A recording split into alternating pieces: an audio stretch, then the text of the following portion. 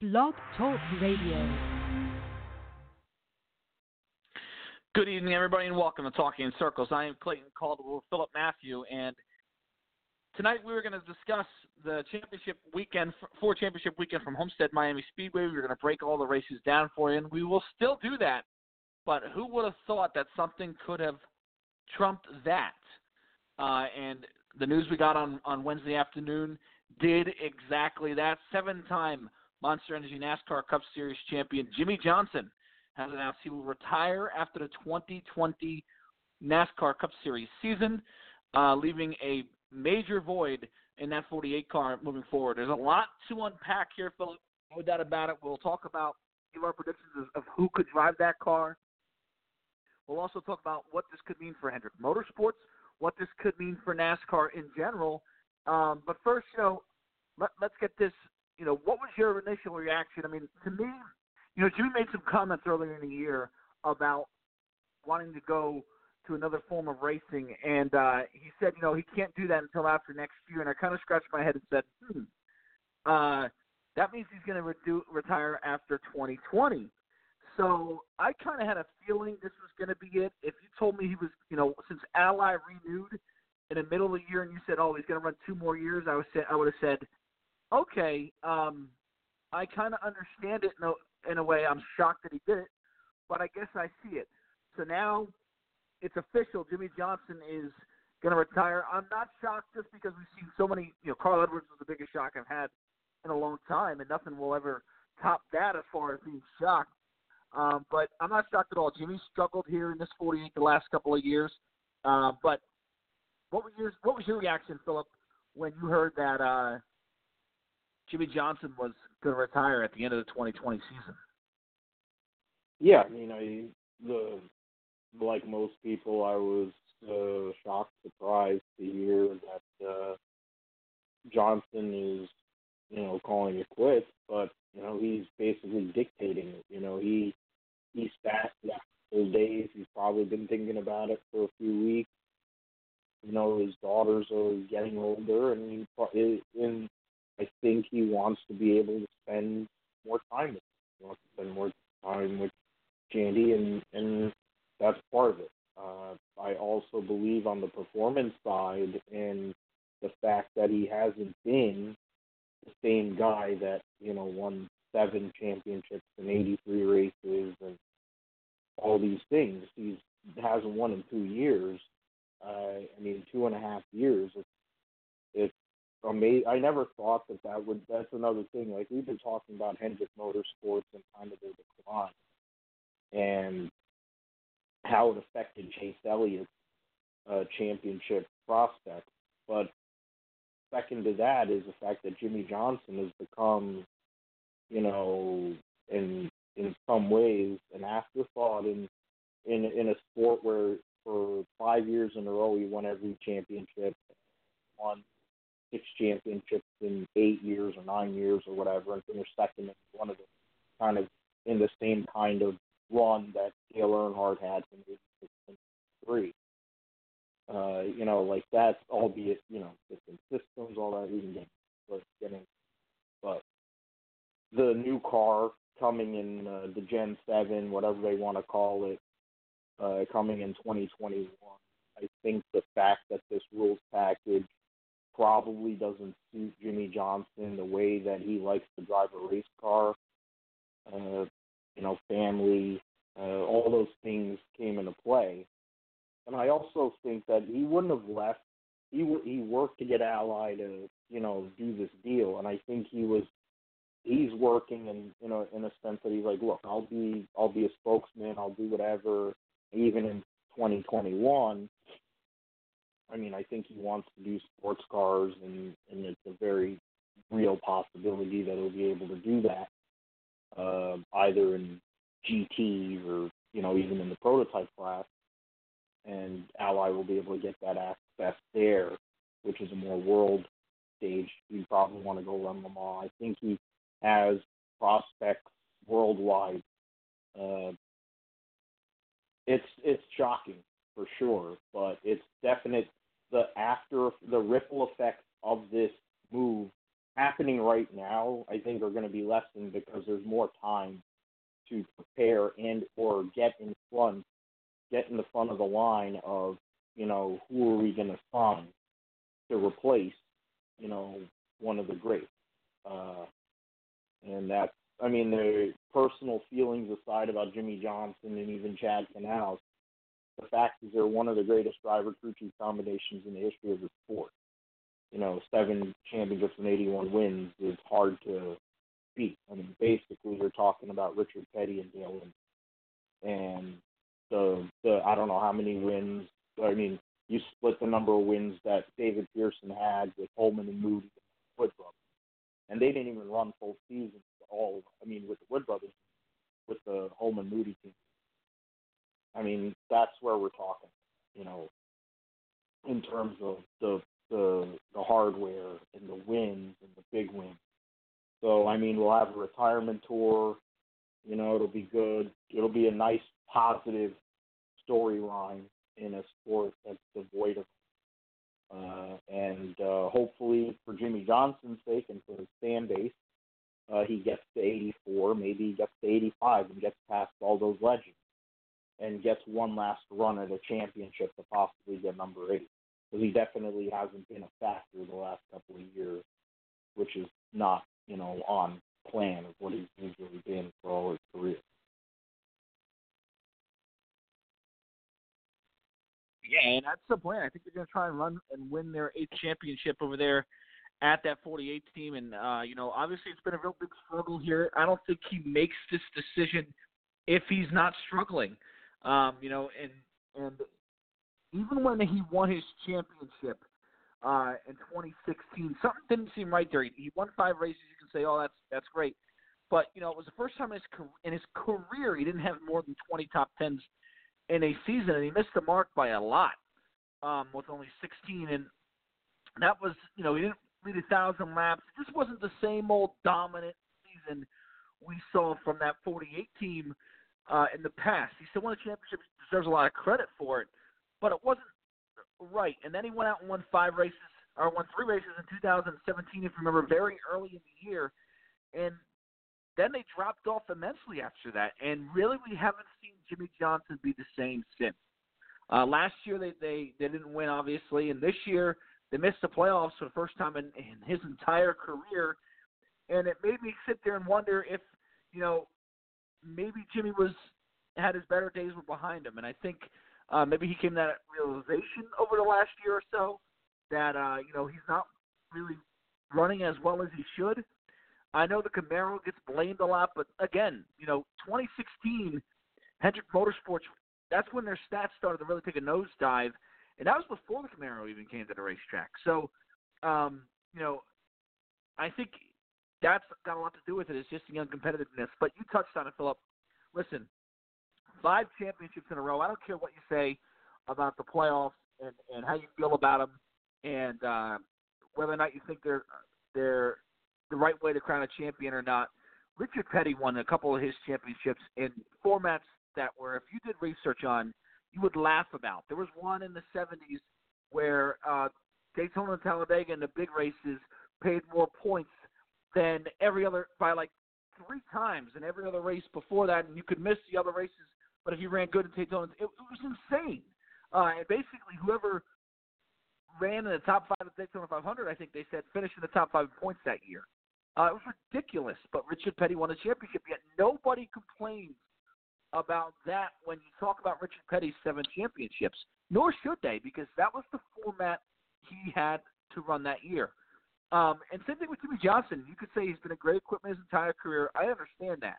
But that run of 5 championships in a row with, 2006 with the old race car, the one that was personally one of my favorites.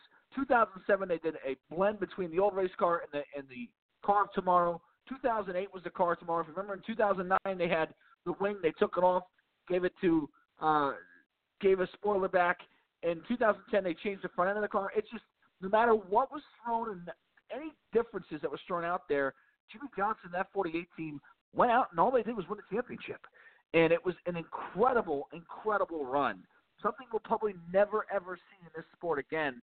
5 straight championships.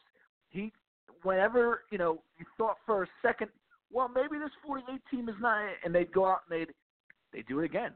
It was incredible to watch. And I know a lot of people don't like him because of the fact that, he comes from California and he's not really the hometown Southern boy. But listen, there's no denying the guy's talent. I don't care what anybody says. 83 wins. He's got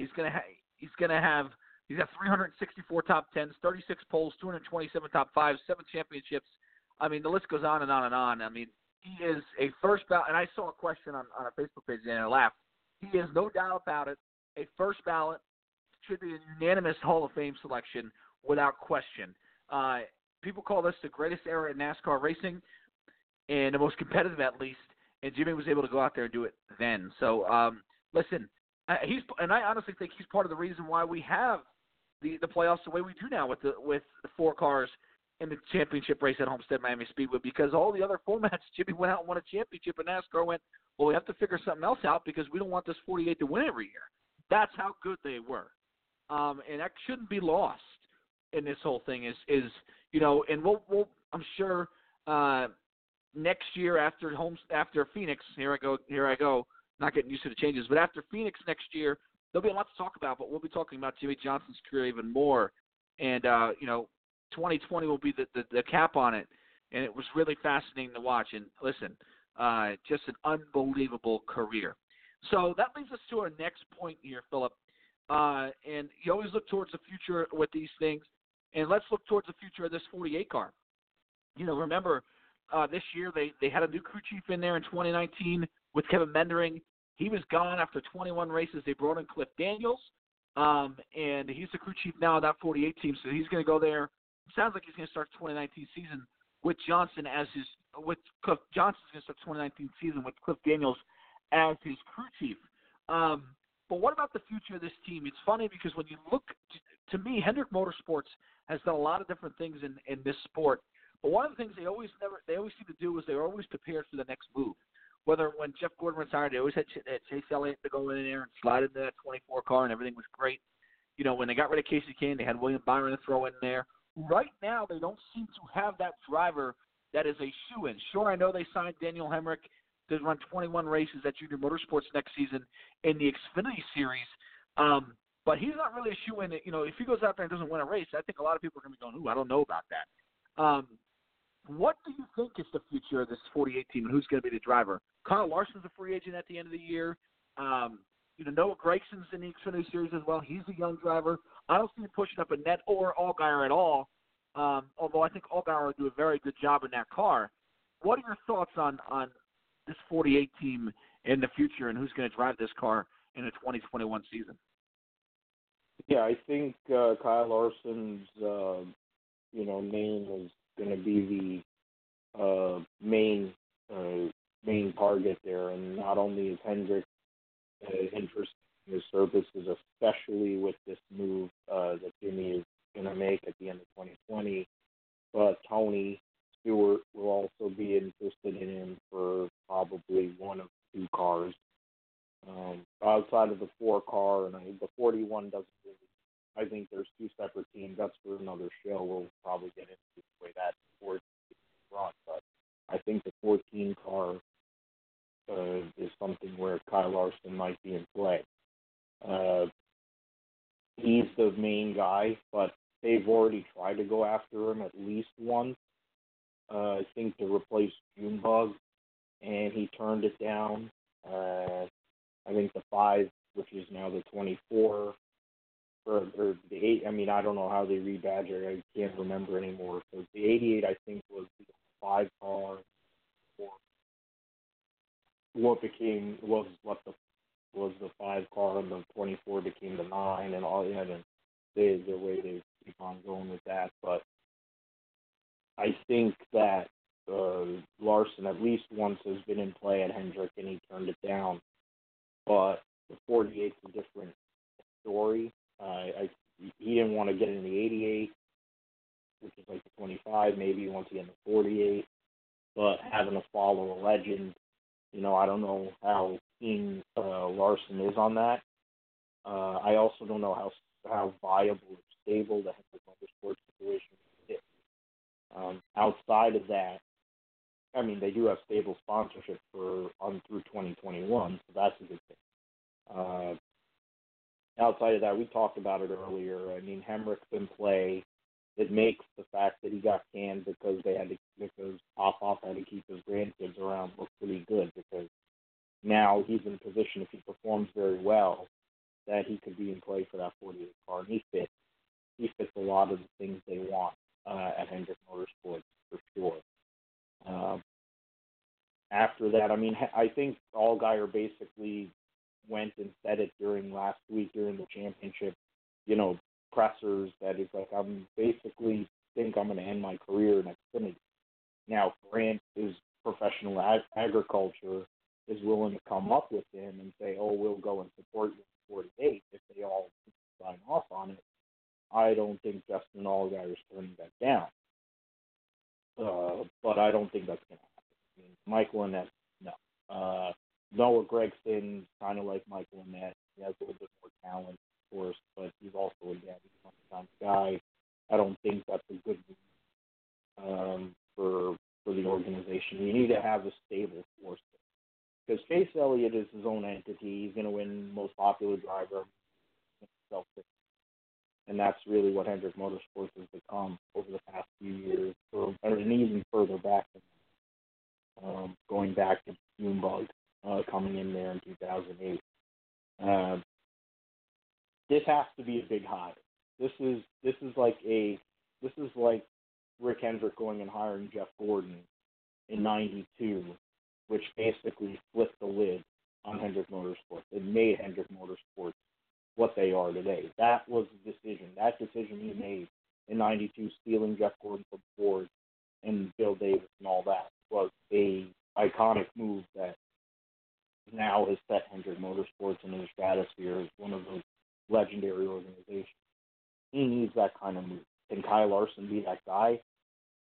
That's what it seems like to me. I mean, yeah, Ross Chastain out there. I think Brett Moffitt is one that is out there because GMS is like going all in with the truck series. They just signed Zane Smith, who was driving the 8 car this year. You have Tyler Ankrum, who's another young guy. Sheldon Creed, who's somebody who's like a Chevy protege kind of guy who has connections with NASCAR racing and also with a dirt background, which is California guy, just like Jimmie Johnson, Robbie Gordon, all these things. He may be in play. I mean, there's a lot of drivers, but I think it starts and ends with young money. If they can get young money, then that'll be an interesting thing to see for the future. But after that, I really, it's basically young money. Right. Yeah, listen, I agree with you as far as Larson, if they can get their hands on him, but you also brought up a great point. There's going to be other teams. Boyer's in a 1-year contract. Now, I don't think Custer's going to go anywhere on that 41 car, but who knows what happens with Kevin Harvick's future past this season. He might sit there and say 2021's my final year, or 20, you never know what happens. So there might be several teams going out there bidding for Larson's services, including Ganassi. But Chastain's an interesting guy because I think he's ready to go. I also think the guy ready to go, and I think a dark horse for this ride, is Brett Moffitt. Now, I know you can sit there and say, well, he doesn't have a lot of Xfinity Series experience, and that is true. But this guy's running the Cup Series. He's won the Rookie of the Year. He's done a lot of racing, and he's won a lot. Everywhere he's been, he's won over there in the Truck Series. So I think he's a guy who can step into that role, almost like Alex Bowman, where you sit there and you go, wow, that's kind of an interesting hire. Didn't really see that one coming, although Bowman, because of the substitution for Dale Jr., that's really where he picked up his momentum. But sort of the out-of-the-box hire for Rick Hendrick, not hiring somebody who was in a development deal, who had run a ton of races with that team, with that organization, and they went out and got it. But again, with Alex Bowman, but again, that's what makes this so interesting to me, is that there's just not one driver where you sit there and say, oh, yeah, just bring him up.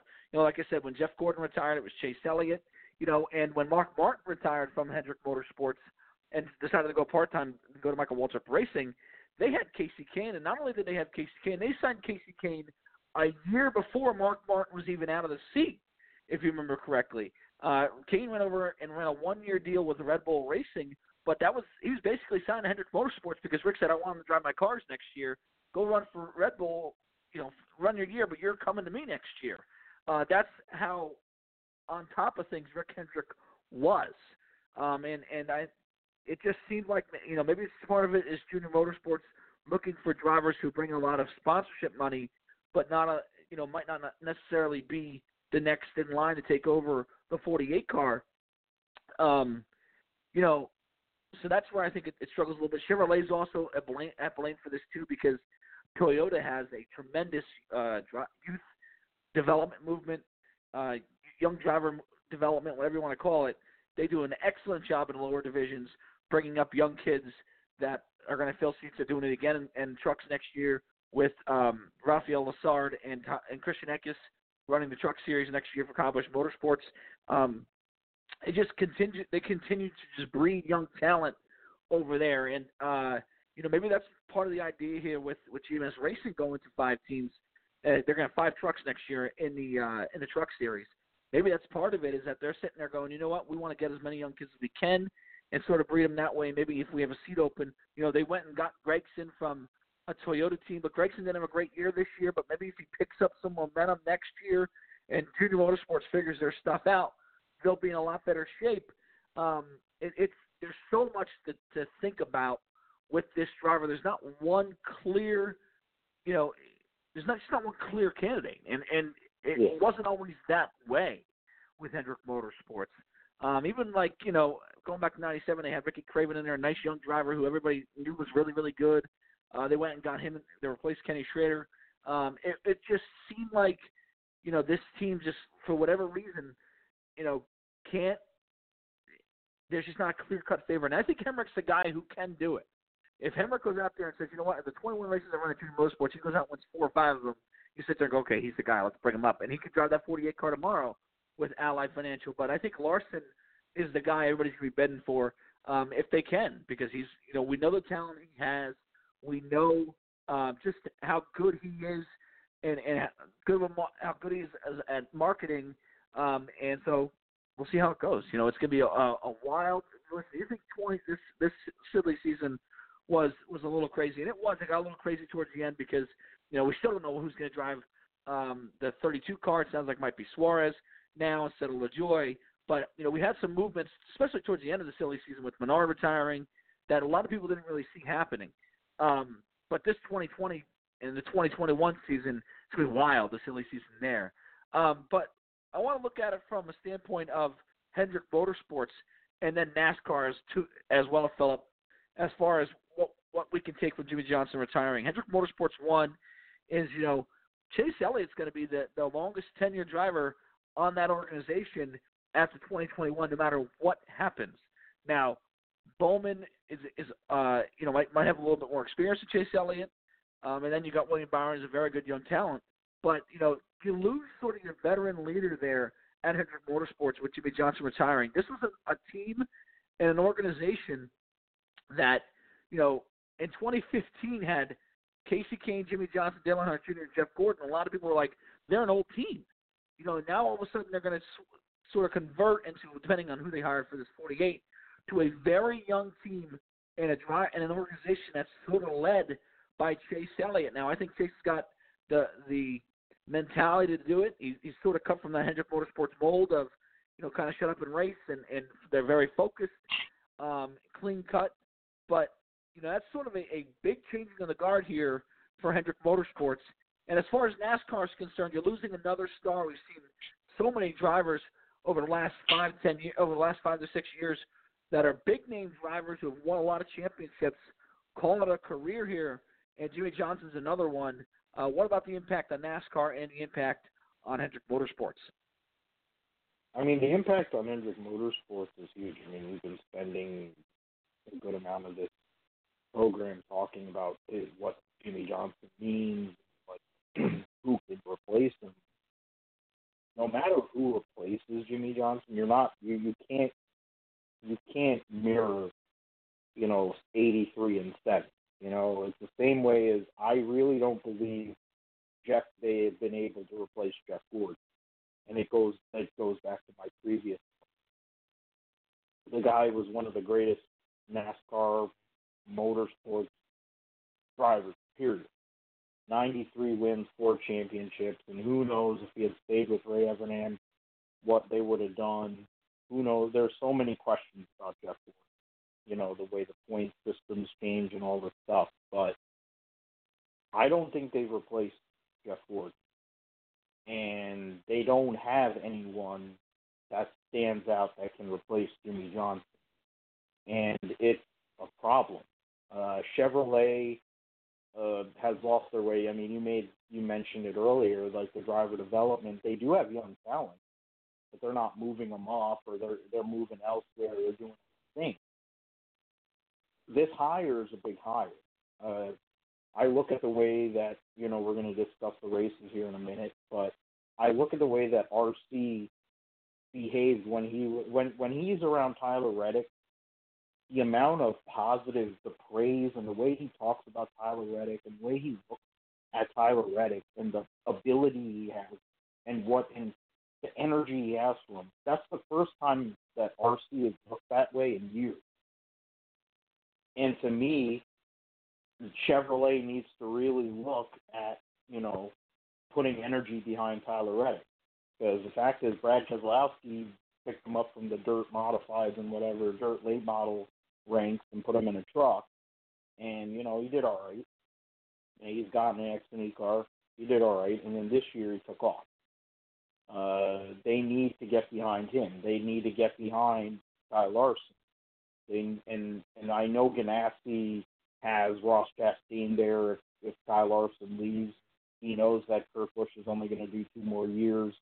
So worst case, in 2 more years, and he'll have Ross Chastain. But I think Chastain deserves a cup shot at this point, is sooner rather than later.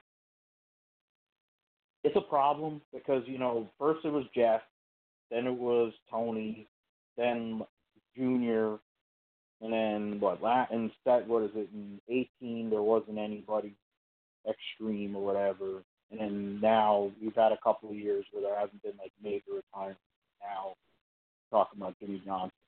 It happened back in the 80s, when all those legends started going by one, with Kirsten Yarborough and, Benny Parsons, Neil Bonnet, and before, he had to basically retire because of the injuries. But then, you think about all these guys that are in the 70s and the 80s, Buddy Baker, they all kind of went away in the 80s, and then Richard Petty most famously too, but he hadn't won in 8 years. So now in this day and age, the age and the fitness and all these things they do, they're capable of going longer. But what's being asked of the drivers is way more, which is, I think, as much or more to do with why some of these guys are leaving. Because it's taking away from their families. It's taking away from their time to be dad and also be a good race car driver, which it takes a lot more because of how tough the sport has become. And, Kyle Busch is 34 freaking years old. And he's been running since he was 16 years old in major NASCAR series. And he's still going. And he ain't going to stop. So you have to think about that. If Kyle Busch may have not even hit his peak yet, like Junebug was saying, and the way they're talking, how are you going to compete against that? And a lot of these veterans are like, well, do I have it in me to keep on going this way? No. It's a problem for NASCAR to try to replace, especially in the climate that we're in right now, with the way the sport is and where things are. It's going to be a really difficult time. Once Harvick goes, it's going to be a problem too. Kurt Busch and Harvick here in the next couple of years are also going to be gone. And then there's going to be a void. There's a huge void in terms of leadership as it is right now, in terms of people who have a voice and people who actually make things happen. But with Johnson leaving, it's just following this path of all these legendary drivers. And I mean, for Hendrick Motorsports, it basically is they have to hit this hire, and this hire has to be able to perform. It doesn't, as much as Rick Hendrick likes to pay all the checks he gets for the trinket sales, Hendrick Motorsports is about winning, not about trinket sales. That's why he has a whole shop full of cars of all these wins. Everybody knows Hendrick Motorsports is a winner, and they need to get back to that on a regular clip. And that's where getting somebody to replace Jimmie Johnson that's elite or can be elite is a big deal. Yeah, and that's, I agree with you. I think Hendrick, when you talk about not being able to replace Jeff Gordon, I think that's a lot to do with it. I think that's got a lot to do with why they haven't won as many races. And it just seems like they haven't been able to do that. Yeah, I mean, and that's not an easy chore at all. It's not like, you can sit there and go, well, how come they haven't done it? It's just like, well, they haven't done it because it's just so difficult to find somebody who has that talent because nobody lets them get away. And maybe that's why Larson, a guy who a lot of people look at as somebody who's got that talent and could potentially be a free agent next year, a lot of people are going to be vying for him because of that reason. So, yeah, it's really interesting. NASCAR, on the other hand, you bring up good points. It's happened before. Yarborough, Pearson, just so many guys in the 80s retiring in the 90s there, Richard Petty in 92. And, we had kind of a change in the guard there. And it always happens, seems about every 10 years, a bunch of guys retire. But really, we've had a lot of big-name guys retire over the last 5 years. And we've had a youth movement. You look at a lot of the teams, a lot of drivers are now under the age of 35. You got Keselowski, who still fits in that category at Penske. You also have Blaney and Joey Logano, all under that category. And Di Benedetto also, who's going to be driving a 21 car. So that's a 3 or 4 car team, however you want to call it, with 3 or 4 drivers under the age of 35. So, and that's just an example. Joe Gibbs is the same way. Kyle's under 35.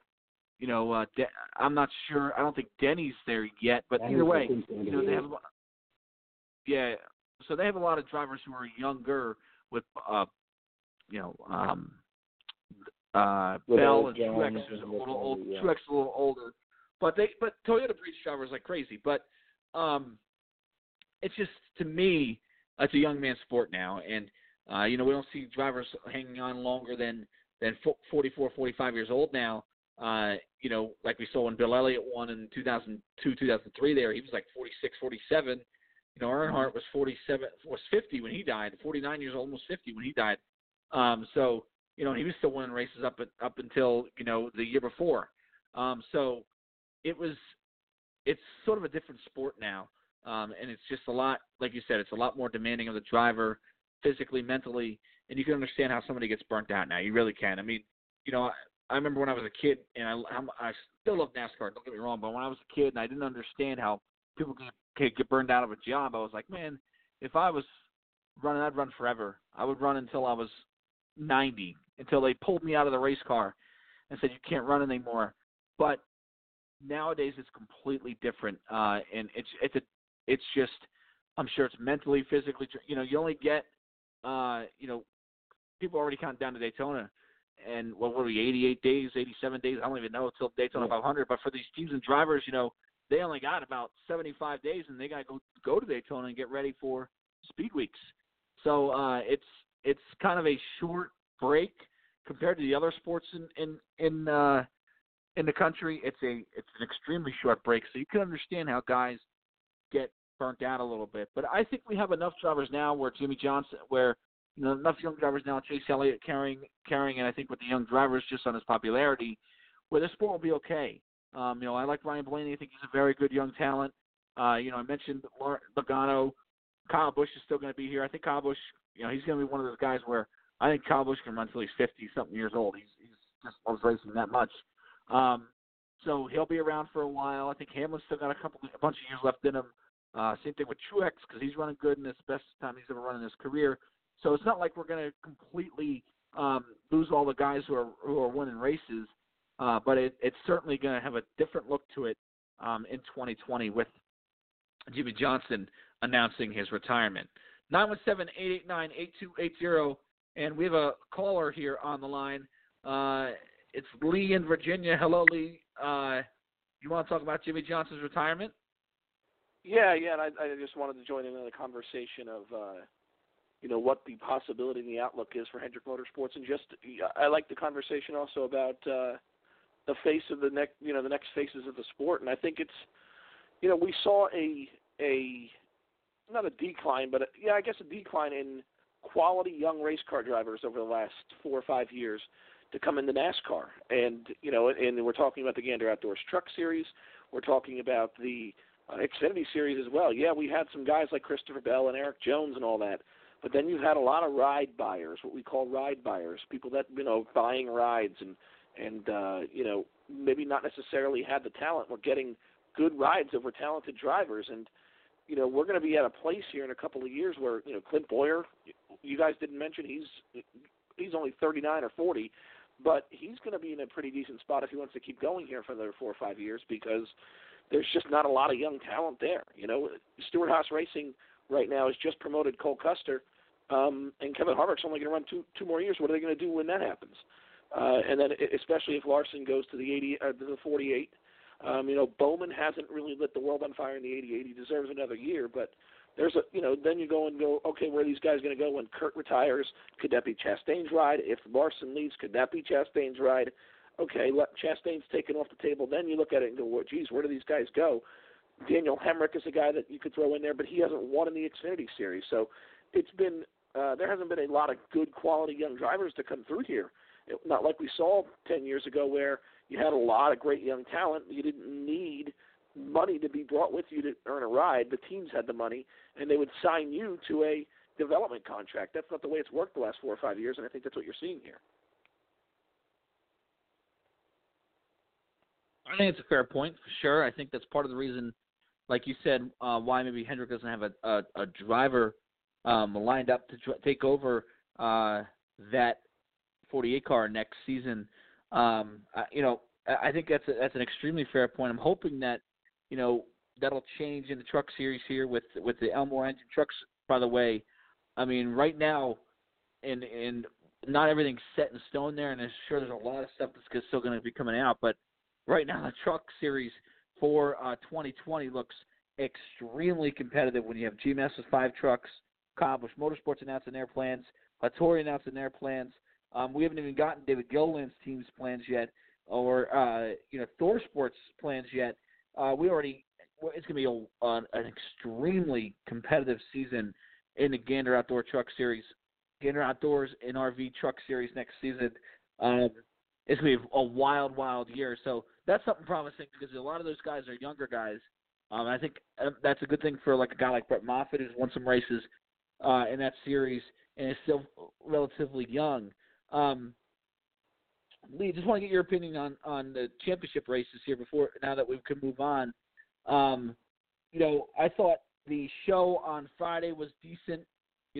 I'll give my opinion on Matt Crafton here in a little bit winning that championship. And I thought Saturday was tremendous. Sunday left a lot to be desired with that package. What were your thoughts on the overall on championship weekend? Then we'll go to Philip. On championship weekend as far as the racing we saw.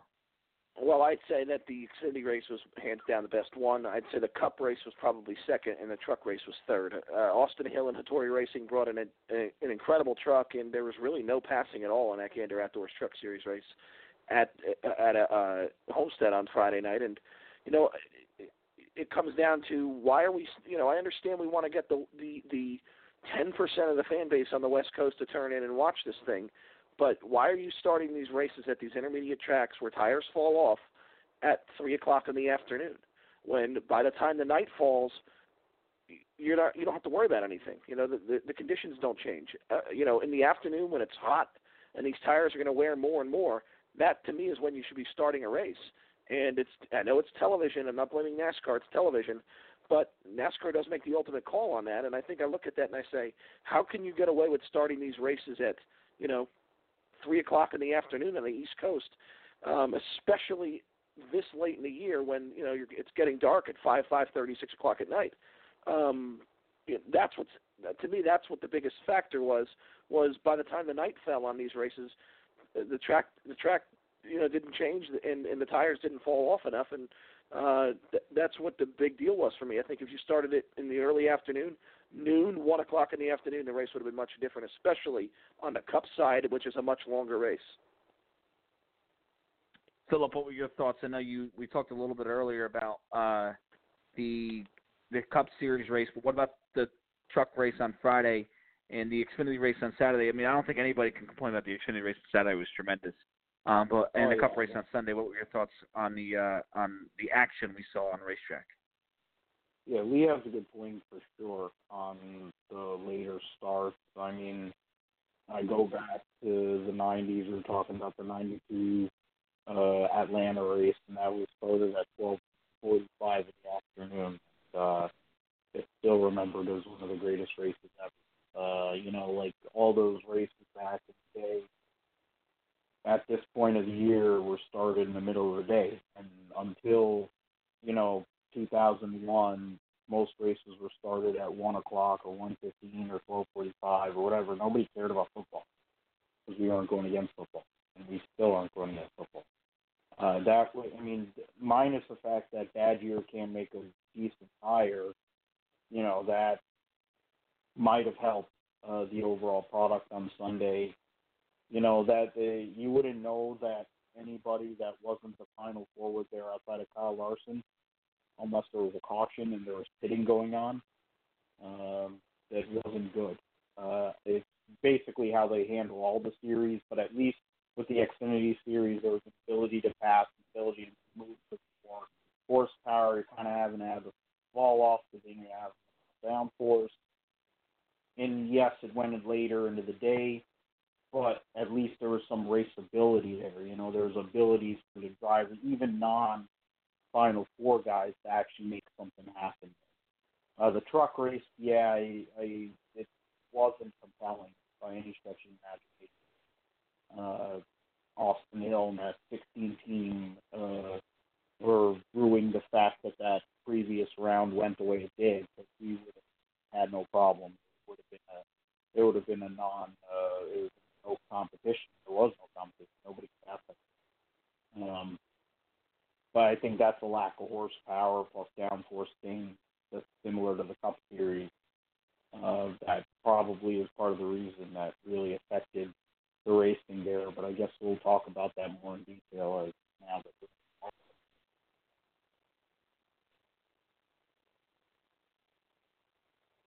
Yeah, for sure. I think there was a lot of stuff to take on, and I like the fact that Lee brought up the night racing as far as temperatures going down, and that could be a reason why we saw the races just being lackluster, I guess you can say. Interesting note, and I don't want to get in too far into this because it's just speculation right now, but interesting note that there's talk on Reddit I read today that the series, NASCAR's 2021 schedule might end sometime in September, October instead of November, so that's something to keep an eye on as well. Lee, thanks so much for calling in and giving your insight. Be sure to call again sometime soon.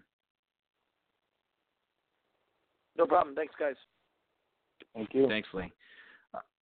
So I want to get on to the championship races here quick, Philip. Obviously we can go into a lot of different we could go all night and dissect these races and who did what. I mean, obviously the big thing was, Martin Truex Jr.'s team putting the tires on the wrong side. That really hurt any chance he had at winning the championship. But Kyle Busch being the champion in the Cup Series, we'll start there with Martin Truex Jr. second, Kevin Harvick coming home in the fourth spot. And then, we talked about Martin Truex Jr. and his struggles. He was second, just runner-up to Kyle Busch there, and like I said, Harvick fourth. And then you had Denny Hamlin in 10th. Those are the four championship drivers. What did you think about Kyle Busch winning the championship? I mean, of the guys who advanced lately, he was one of the drivers who hadn't run as well. But I think a big part of what people are missing with this championship is, Kyle earned a lot of stage points and a lot of playoff points early in the season. And he went through a little bit of a lull. But that's really what got him in the Homestead. And he was able to capitalize when he got his opportunity. What were your thoughts on Kyle Busch winning that championship? Yeah, that's exactly what I was thinking. I'm like, you know what? He earned the right to get to this Final Four the way he did. He did not have a great, first 9 races of the playoffs. But literally at the start of the second stage, something clicked. He switched. It was like a light switch, and Kyle Busch became what he generally has been, and for a good part of the regular season, at least going through June, and what he does in other series, and he was best car out there, and you have to give credit to Kyle Busch. I didn't think he was the way he looked at Phoenix a week ago, more than a week ago. The way he was behaving after finishing second, I didn't think he would go out there and do it. So good for him. Good for Adam Stevens. He's now a 2-time champion. He has 56 wins in the Cup Series. He wants to win 100, win 5 championships. And based on how all these things are kind of setting up, they're setting up in a way that it would probably be in the favor of Kyle Busch doing those things. But once you get to about 80 wins, that's where it gets really difficult. Once you start flirting with Dale Earnhardt's number, that's when you really have to do. But credit to him, credit to Adam Stevens. He's one of the best. He's in the conversation. He isn't considered the best crew chief in this sport. This performance, the way they performed in the regular season and point accumulation over an entire season, utilizing the stages, stage wins, and those playoff points to go and give themselves a buffer. So even though they did not have the smoothest ride to Homestead, they could get to Homestead and go and dictate how this went. There are other things to go into. Probably have to do it again next week, but credit to him. I mean, and the 2 guys that were most likely going to give him a problem screwed themselves. The 19 uncharacteristic, weird mistake that probably destroyed the front end of his race car, that took away the downforce that he needed. Martin Truex was spent the rest of the day trying to get back up there. And then Denny Hamlin, they tried to put a piece of tape, and they overheated the car or the engine, and that was it. And they didn't throw a caution. Yep. So that basically called it. That was the end of it. Kevin Harvick had a great car for about 10 laps, and that was it. Unfortunately, 14. So that's where that opened. Yeah, those tires really hurt Truex. I don't care what anybody says, and I heard other people say, "Oh, Truex was leading that first stage and had lapped up to about the top 15. He was unbelievable that first stage, and then all of a sudden they put the tires on, and on incorrectly, and all of a sudden, and he just dropped. Not dropped to where he was dropping positions, but the times on the racetrack dropped where he was not nearly as fast as he once was. NASCAR Xfinity Series race on Saturday night, Florida EcoBoost 300 at Homestead. Listen, this was 3 drivers. This season was really about 3 drivers, Tyler Reddick, Cole Custer, and Christopher Bell, ironically, all moving up to the Cup Series next year. But that's really what it came down to at the end of the Xfinity Series race as well. Reddick was able to go win back-to-back championships by taking Homestead Miami Speedway for Richard Childress Racing. Custer, great run in second. Bell ended up 5th in kind of a out-the-lunch day from Justin Allgaier in 14th. But I think, nobody, no disrespect to him, but I don't think anybody really gave him much chance against those 3 other guys because they were just so much better than everybody. What were your thoughts on Reddick winning the championship quick, Philip, and the other guys and what they did? But I thought it was the best race of the night, and it was really a lot of fun to watch those guys duel out for the championship. Yeah, that was the main thing. The main takeaway was those 3 guys, they've been built up the whole year, and they delivered on Saturday in front of about 20 people at Homestead. That was a great race. And Tyler Reddick just went out there and did what he did a year ago, except there was more meaning to it, that now he's going to be a Cup driver. He's driving for an owner that really wants him there and all these kind of things. And Cole Custer, he had a good car, but he definitely didn't have as good of a car as he had a year ago, where he probably could have won that. And then Christopher Bell, he had a car that at times was the best. But then once he got into traffic, things happened, pit stops, all that, it kind of went away. He made him. That was the one thing that screwed Christopher Bell, was that I think he missed pit road on one of the sequences under the green flag, and that kind of set him back. Which he made. There were some errors he's made during this playoff that, that might have been the difference. But I don't think he would have beat Tyler Reddick. There's just something about Homestead and the way Tyler Reddick drives. And I hope for Richard Childress' sake and for people who are Chevy fans and whatever, that they give this good support, because this dude is really good. And he's got a lot of potential, and he's somebody to watch. I mean, he might bring out a lot of yellows next year, but it's not going to be for a lack of trying. He's going to try to get the absolute most out of that 8 car next year in the Cup Series. And it's going to be the best rookie battle in I don't know how many years. It's the most interesting rookie battle in a lot of years. So it'll nice to see all those guys move up, battle it out. And probably, I think there'll be at least 1 or 2 more in that as well. Yeah, it's going to be a lot of fun to watch them go and battle, like you said, for the Rookie of the Year championship next year. Maybe be as interesting as the championship run was this year. Moving to the Truck Series, Ford EcoBoost 200 Friday night at Homestead Miami Speedway. It ended up Austin Hill led the majority of the race, was tremendous all night long. He won the race for Tory Motorsports, for Tory Racing, but the championship went to Matt Crafton. Crafton finished second. Ross Chastain finished 4th. Brett Moffitt 5th, and Stuart Friesen, who took the pole in the race, ended up 11th. So he finished 4th in the standings. This is perhaps the biggest controversy. Crafton hasn't won a race on asphalt since 2016. And, I had a lot of people come up to me, and I was very vocal on Twitter about this. And I had a lot of people on Twitter say, oh, well, he was consistent. To me, Crafton wasn't very consistent this year. He hadn't had a top 5 finish before Homestead. He hadn't had a top 5 finish since Texas in June. And there was a lot of things that went on, and to me, this format doesn't really work in the Truck Series that well. Maybe they should trim it down to 3 guys in the final race at Homestead. But I'm not trying to, and Matt Crafton is one of my favorite drivers in this series.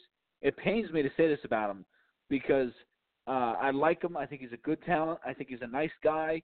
I love that he's a Ford. I'm happy Ford won the championship in the Truck Series. But I just felt, Philip, on Friday, to me, that Matt Crafton winning this championship, there was something that just wasn't right about it, especially because, and I brought up this point. You could make the argument that Austin Hill had a better year this year than Matt Crafton in the Truck Series. Ross Chastain had a better year. Brett Moffitt had a better year. You could make the argument Johnny Sauter had a better year. You could make the argument Grant Enfinger had a better year. You could make the argument Stuart Friesen had a better year than him. And the list goes on and on and on. So, to me, it was a hard pill to swallow on Friday seeing Matt Crafton celebrate for the championship, considering he didn't win a race and he wasn't very consistent all year. Yeah, I mean, that's the thing that, we almost had that in the Cup Series when Ryan Newman finished second in the 31 car, basically when he swapped rides with Kevin Harvick, where it would have been somebody that generally wasn't a factor of the year, but just kind of, made it in, and then got to the spot and finished second. Kevin Harvick wins that championship, but they swapped spots. Ryan Newman wins the championship. It would have been one of the funniest things I've ever seen in my life. I wouldn't have been happy. It would have been funny on the one hand. I'm like, oh my God, Ryan Newman. But I thought Matt Crafton had a chance to actually go out there and win. I think he wanted to go out there and win and validate this championship. The reality is Ross Chastain had a truck that could have won the championship earlier in that race, and they let it go. I don't know what happened to them. During pit stops, what they did, they just messed up the handle, and he couldn't get back up there. Friesen early in the race was all right, and then they kind of got away and they made the mistakes that are kind of, part and parcel for what has set that team back. And he seemed kind of, sanguine about it, like he doesn't know where he's going to be with the fact that now GMS is doing the 4 full-time trucks. I wonder if that team is going to exist because they're getting that full GMS support. And then, you think about Motorsports, they were getting GMS support as well, and they don't have anything announced either. So that might have been the last hurrah for both of them, and that's disappointing. I'm not going to go and rag on Matt Crafton for playing this system. It's what NASCAR has done. They've been trying to force Tony Stewart versus Carl Edwards in 2011, which is why they have this system in a way. They changed the system multiple times. I heard that earlier, like to try to Jimmie Johnson. It didn't work. He won through multiple systems. For the truck series, the reality is they have the least amount of vehicles that make it in, and they might have the most competitive field to get into that. And that's where Cup and Xfinity have to get to. You basically should reduce the field to 10 or 12, 10 and 12 in Cup, and then make 6, 8, and 10. Make it really intense. So that these races, some of these random races, really matter more. And that Homestead, you make it mano a mano, make it one-on-one. And if one of them doesn't win, but the other person, if it's top 2 and you've really done something, then you can't really discuss it. It would have been Brett Moffitt versus Ross Chastain. I think it would have been Friesen versus Brett Moffitt. And then if it's Brett Moffitt finishes 5th versus Friesen, we probably wouldn't have been happy, he finished 5th, but I think more people would have been it would have been more palatable because, Brett Moffitt had been probably the best truck in the second half of the season overall, and he's won multiple races in the playoffs. But it's an unfortunate byproduct of the way NASCAR wants to do things. And, Austin Hill had that chance. If he had run better at Phoenix and Martinsville, he would have been there and he would have won the race. And a guy who nobody knew who that he was getting into Daytona this year would have won the championship for a team that got rid of a guy who probably was better than him and just had like 5 races less sponsorship. But, for Matt Crafton, now he's going to the NASCAR Hall of Fame. The fact that his 3rd championship was probably the least impressive of the 3, so be it, but he's going to the NASCAR Hall of Fame. So credit to them, credit to ThorSport. Duke and Rhonda Thorson have been great supporters of this truck series for 20-plus years, going back to Terry Cook. And they've been with Matt Crafton for so long. Menards has sponsored him for a long time.